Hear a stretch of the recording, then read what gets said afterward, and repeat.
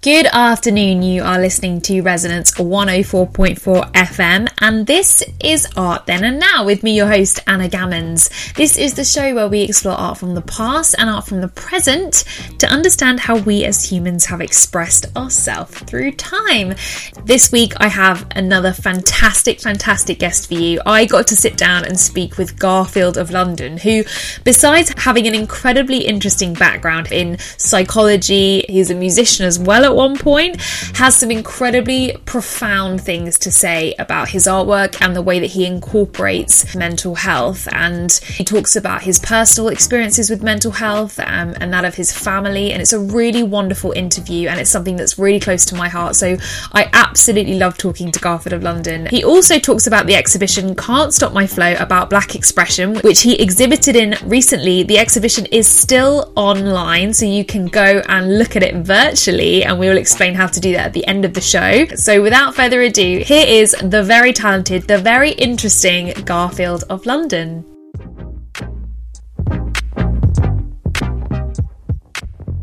I am here with artist Garfield of London. Welcome.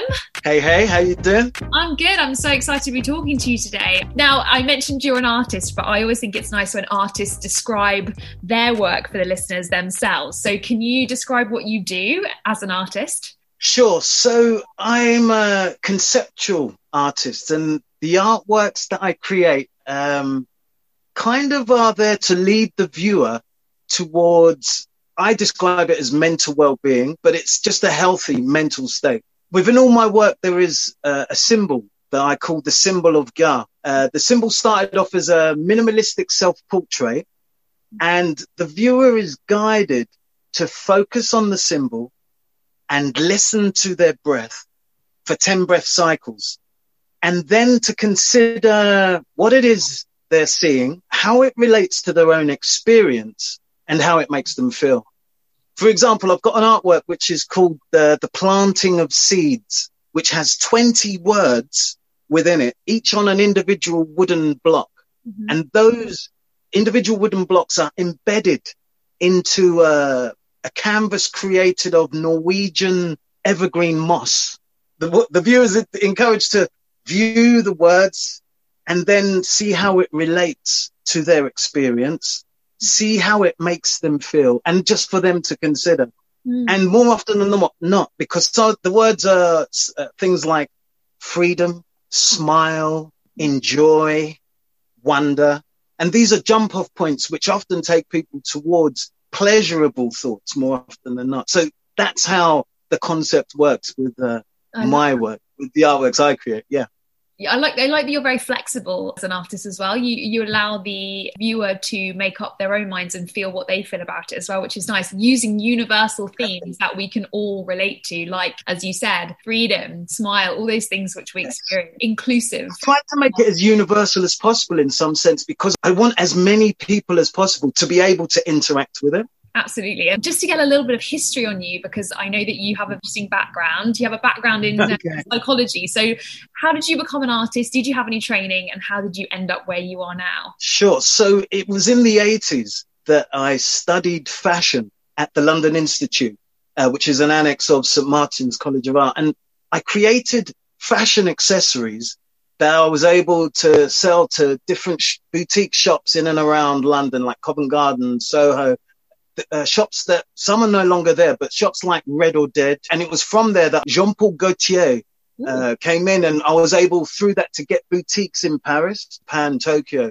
But also during that time, I was a music photographer working with a magazine called Blues and Soul. And also I created a band, like a funk rock band. See, here's the thing. All of those different aspects, all of those different things were ways in which I could express my artistic creativity. I know you have a background in mental health as well. It's a very important subject for you personally. It informs a lot of the work you create. It's a subject that's close to my heart as well. So can we talk a little bit about this incredibly important topic and your background with it? For sure. It was early 90s. I was living all of this hedonistic lifestyle of going to fashion shows, parties, doing music, living that whole rock star lifestyle, when my life markedly changed, when a family member of mine, my sister, was taken to a psychiatric wing of a hospital and sectioned under something called the Mental Health Act 1983 because of her mental health issues. Now,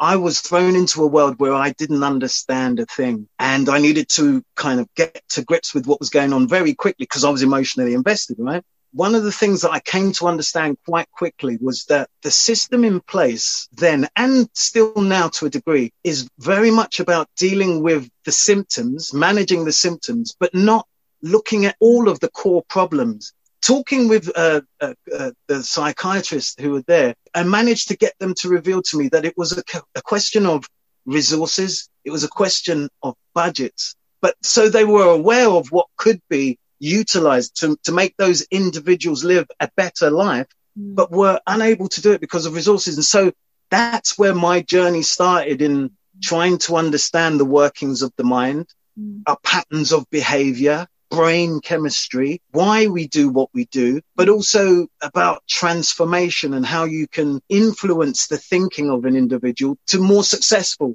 or more positive thinking. So if you like, I started to research and understand different talking therapies like cognitive behavioral therapy, psychodynamic counseling, Ericksonian hypnotherapy, but person-centered psychodynamic counseling, and became a practitioner in these things. And I was still creating work during this time. And the work that I was creating was so heavily influenced by all of these things that I was learning, and so had a strong effect. And even though it's not what I'm doing now, it had a strong, if you like, springboard to where I am now and why I'm doing what I do now with the Art of Ga. This is something that we've discussed together briefly on the phone. Yes. I agree with you that I think we attack the symptoms, not the cause. We've got a long way to go. I think it's great that we are building more of an awareness about it, and your artwork is a part of that. So that's really exciting. I just want to thank you, I suppose, on behalf of all the people that will be influenced in a really positive way by what you do. This is what I want to achieve because I feel there is a need, you know? There's a huge need. We need the tools in our toolbox to be able to sort of cope with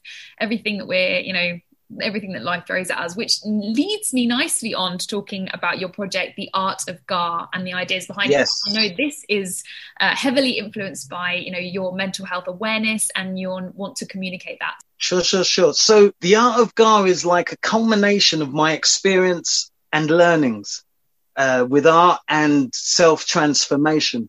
With what I've developed works that can be used as mindfulness focusing tools, so the viewer can interact with a piece and by doing so manage how they feel to some degree. The main principle is positive anchoring and positive triggering of happiness and memories of pleasure.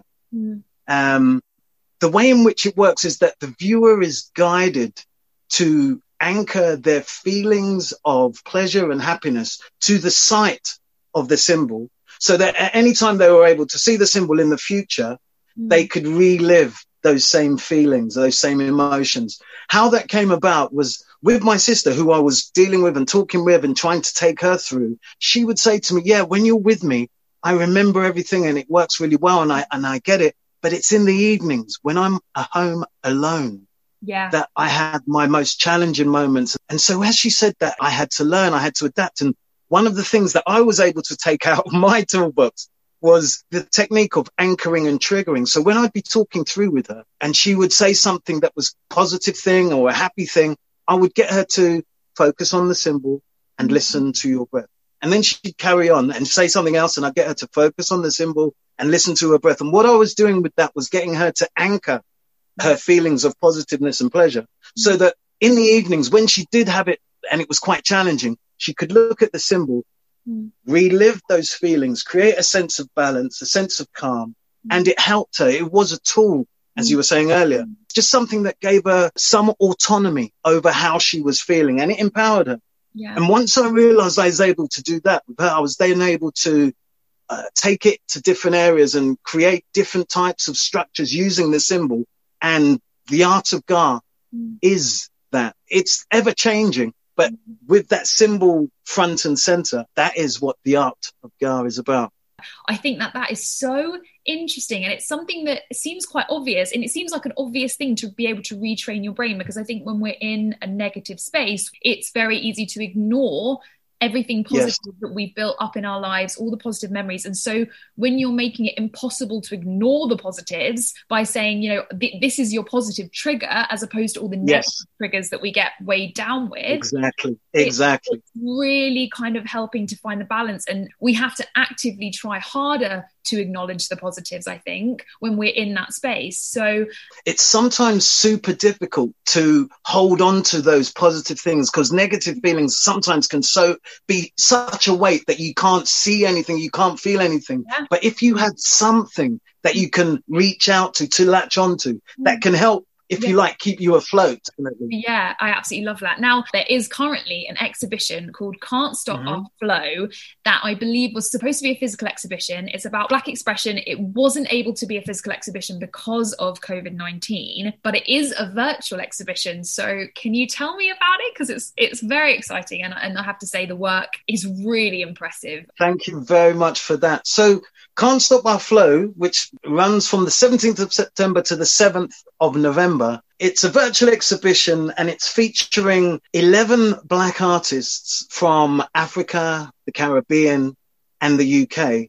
And it's showing the expression of Black artists, the differing expressions of Black artists. And as you said, the quality and the standard of the work, but also the fact that we're all there in this one space, and it's virtual. So any and every person can get to access it, and people can become aware of the art that is created by people who are Black and the diverse mix of styles.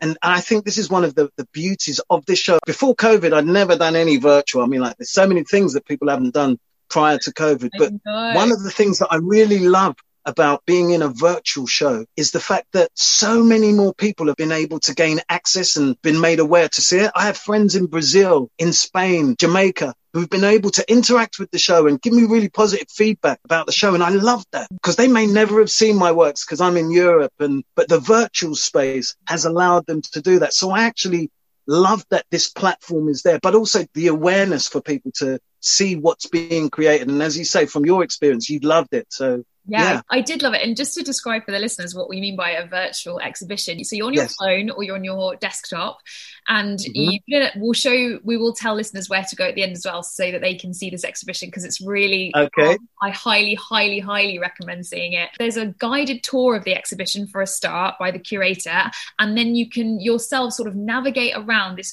very realistic, incredibly realistic virtual tour where the artwork is super cool, isn't it? It's so cool. It looks as if you're actually standing in front of the artwork. You can see it, you know, from every different angle. The perspectives are spot on. You can see the side of the artwork. You can walk through the rooms. It's really impressive, and I guess a testament to sort of making things work in 2020. Who knew we could do this, you know? I know, exactly. So what about your specific piece in this exhibition? I'll let you describe it for the listeners. My piece in the exhibition is called Passion and Desire, Life and Breath. And it features the symbol, but it also has a face which is repeated numerous amounts of times in the work. And when you go to see it, you'll understand. And the subject for the face is one of the greatest footballers who's ever played in the UK, a guy called Thierry Henry. And I'm not an Arsenal supporter, but he's a great footballer. Even I know who you're talking about, and I'm not a football fan. You know what I'm saying? But the thing that I liked is it shows his differing expressions, pained expressions of his passion and his desire to achieve his greatness. And I suppose what I'm talking of in the piece is that sometimes to achieve our goals, we will experience some pain, but it's worth it.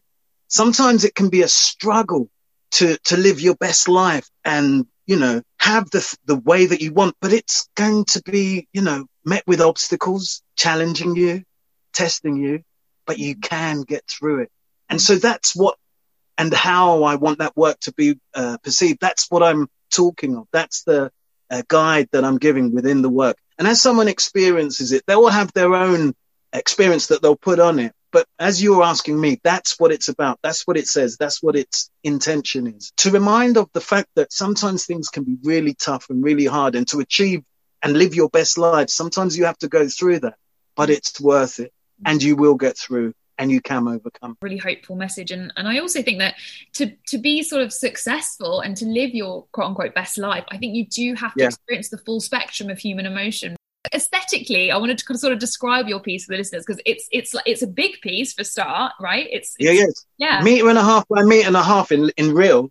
Yeah. With a kind of vivid sky vista background, and then these numerous, as I say, repeated faces. The things that inspire me in the work that I create are works which are otherworldly, which are outside of the everyday, fantastical visions. Mm-hmm. So I've loved all of the surrealists, like your Dalis, like Escher, like Magritte.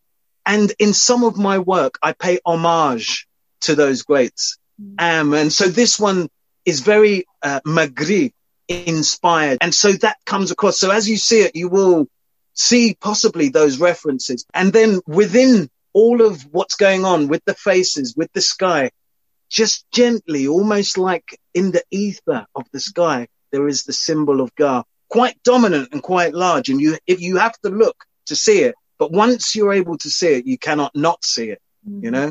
I should have described early on the symbol that you're referring to, the symbol of Ga. It's a simplistic self-portrait. Yes. So with the glasses, with the hair, with the reason why I did that, as I say, as I was saying earlier, with my sister, she was saying, when you're not there in the evening. So I used to do this doodle.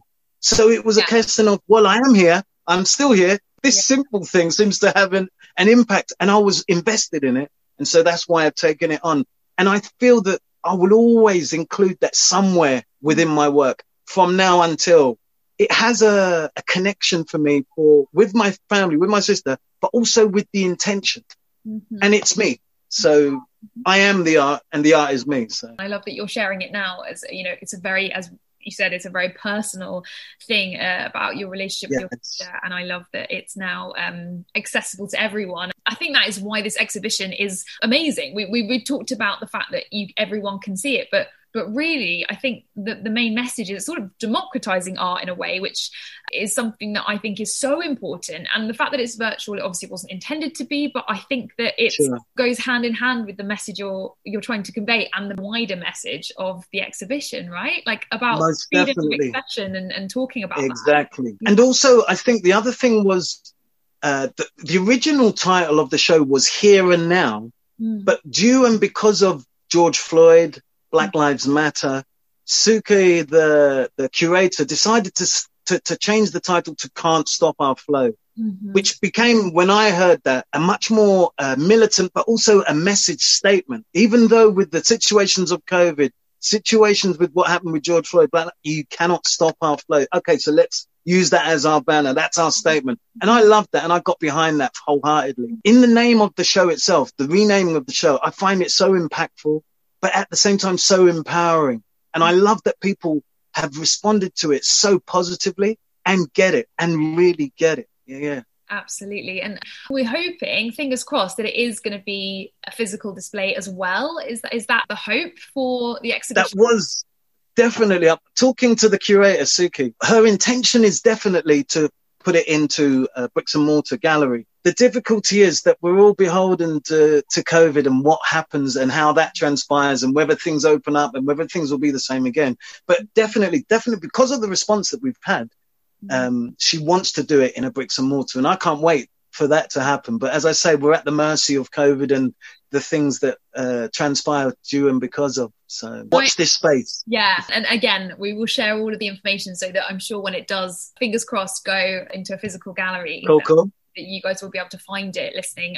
I suppose this is probably an obvious question, but what do you hope the listeners and the viewers of your work will take from hearing you speak and experiencing your artwork? Or is it completely up to them? I suppose here's the thing. People who hear what I'm saying now will get what they get, and I hope they understand some detail of what it is that motivates and inspires me. But people who go to see my work or who go to this virtual exhibition to see my work, what I would love for them to experience is a sense of calm, a sense of balance. And while viewing the work, just for them to consider what it is that they are really passionate about, what it is they really need in their life, and then in some way to try to pursue it. That's what I would want that from people who viewed this work in this show, Passion and Desire, Life and Breath. I like it. I like that message. Yeah. All right, let's talk about some of your recent work then, because I know obviously the pandemic has been a disaster for many. It's offered opportunities to others, but how has it affected your practice, and what are you doing at the moment? So here's the thing. The one thing that the pandemic has given me is time.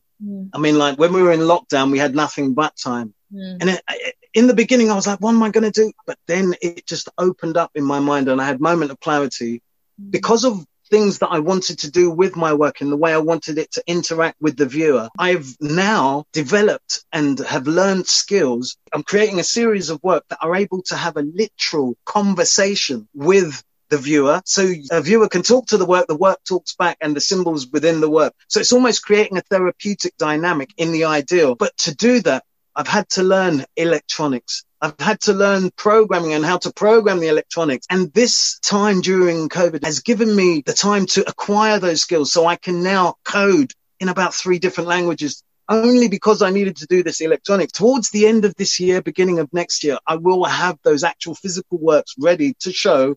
Even if there's nowhere to show it, I'm going to show it somewhere that can actually have an interactive dialogue. I'm getting closer to where I want to get in how my work can interact. Because sometimes you go into an art gallery, you look at work on a wall, if it's a wall hanging piece or a sculptural piece, and you have your interaction with it. You have the story going on in your mind. And other than what you see and from what you perceive. But because of my talking therapy background, what I want to try and achieve is a dialogue where the work is not just an aesthetic, but something that you interact with, and then it actually feeds back to you. And there's something that's actually going on there. There's a frisson, there's a dynamic. And of course, because my ultimate aim is towards positive mental health, the guiding is leading you towards that point. And with the electronics and to make it speak to the viewer, my practice is moving more and more towards the goal of being able to influence people direct. It would have been a long time before I had the time to, sit down and have to learn all these codings. But I love the fact that through such a terrible time, I've gained something quite great that can help people in the future. Absolutely. And you mentioned electronics. Is that the main medium you're using now? Because your piece in Can't Stop Offload, like painting? That one's acrylics. But I use so many different materials and mediums. Like I'll use mirror, wood, acrylics. Yeah. I've even created a fragrance. I'll use music. I'll use text in my work. I also created a repetitive movement, which is an actual meditation. Always within everything I create, there is the symbol. And the reason why I've use such a varied palette, let's say, is because I'm trying to interact and stimulate the viewer so that from what they see, from what they experience, it embeds in the unconscious, it embeds with memories of pleasure so that when they see that symbol sometime in the future, they can relive that. So with things like music, with things like fragrance, it stimulates a memory so vividly, much more sometimes than something you see. But again, this is through research that I've come to understand this. I didn't want to have to create a fragrance. About 2 years ago, I spent 6 months with a perfumer learning how to develop my nose and then how to blend a fragrance. But the reason why I needed to do it was because I understood from my research how strong sense of smell is to anchoring a memory. Yeah. So I wanted to create a fragrance that so people can attach it every time they smell that fragrance, again, to relive that positive feeling. So yeah, I've used all and many different mediums. Just briefly, text and words are very influential jump off points to guide somebody. So if someone's seeing a word like, for instance, freedom, wonder, a myriad of images are created for that individual. In some of the works, I've got a text-heavy work which is called Freedom Manifest or the Emerald Tablet. And it's got all different, maybe about 200 different words all over it. But I've done these in different languages. So I've got it in Farsi, which is Persian. I've got it in German. I've got it in Swedish. And when people in those countries have seen it, because it's in their mother tongue, their native tongue, it connects deeper. And so they'll understand the word freedom because it's an international and English is international. But when it's in the language of their country, it resonates deeper. It can go further back into their past. It doesn't have to get through the language barrier. It's just straight to the heart, really, isn't it? I think. Most definitely. And that's my challenge and my journey is to try as much as possible to get to that point. Yeah. So that's why I use a varied palette of different materials and different mediums to create.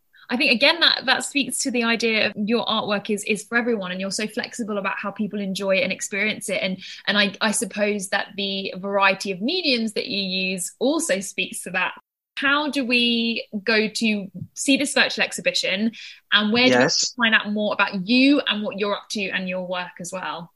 Cool. So for the virtual exhibition, Can't Stop Our Flow, the best way for people to access that, if you just type that into Google, it comes up on the first page. But also on my Instagram and on my Facebook pages, there are links that will take you directly to the show. So my Instagram is Garfield of London. And you type in Garfield of London, it will come up. And in my bio, there's a link. And my Facebook, which is a little bit more tricky to get, is Gar Free to Be You #2. And that's GAH and then the word free to be you, all one word, and then the #2. And that takes you to that. But on the website is the most direct way, and it's theartofgar.com. Gar spelled GAH, the art of Gar. And if you type that in again in Google, it comes straight in, and everything is there. And you can see works that I've done before. There was a project I did called The 17th Day during 2018. One on every 17th of the month, I put forward a new artwork that I had created. It was a really beautiful experience that every month I knew I had to create something. And it was a challenge. It was a journey, but I love what I was able to do. And so that whole series, there's a little video on the artofgar.com that shows you all of those works and what that was about. And then you can see other things that have influenced me. And also it talks of my story on how I've got to be doing what I've done. So that's where that is. And those are the only socials that I have. And I believe in your Instagram, your picture is the Art of Gar symbol, isn't it? So the picture, yes. So and on the Facebook. So that will make sense to you listening at home when you go and look at Garfield of London. You'll be able to see what we're talking about, and definitely go and see the exhibition Can't Stop Our Flow. Hopefully it's going to be physical, but for now it is online, and it's a treat just to look around it and be impressed at not only the incredible artwork, but also how far technology's come. Definitely. And I hope that it inspires some people to put on their own show, because the platform is open to anybody. You set up your account and you can organize a group show or organize your solo show and put it on there. I'm not saying that it's the way forward and how all shows are going to be, but in these challenging times, it's just another possibility. It's another avenue that allows us to be able to show and share our work, whoever we are as artists. Garfield of London, thank you so much for talking to me today. Thank you, Ella. So there you go. I told you it was a great interview, and Garfield is so fascinating, and I love his use of the symbol of Gar and the really honourable motives behind that symbol as well. Garfield was also such a pleasure to speak to because of how genuinely he loves what he does, and he's so passionate about it. He's clearly very talented, and I could have spoken to him for absolutely hours. And definitely go to the virtual exhibition Can't Stop Our Flow. It is online until the 7th of November. Hopefully it's going to be a physical exhibition, fingers crossed. And of course visit Garfield of London on Instagram to keep up to date with what Garfield is doing. That is all we've got time for, unfortunately, this week, but thank you so much for listening to Art Then and Now with me, Anna Gammons. Have a lovely rest of your week and weekend. Remember to wash your hands, wear your masks, and look after each other, and I will see you next week.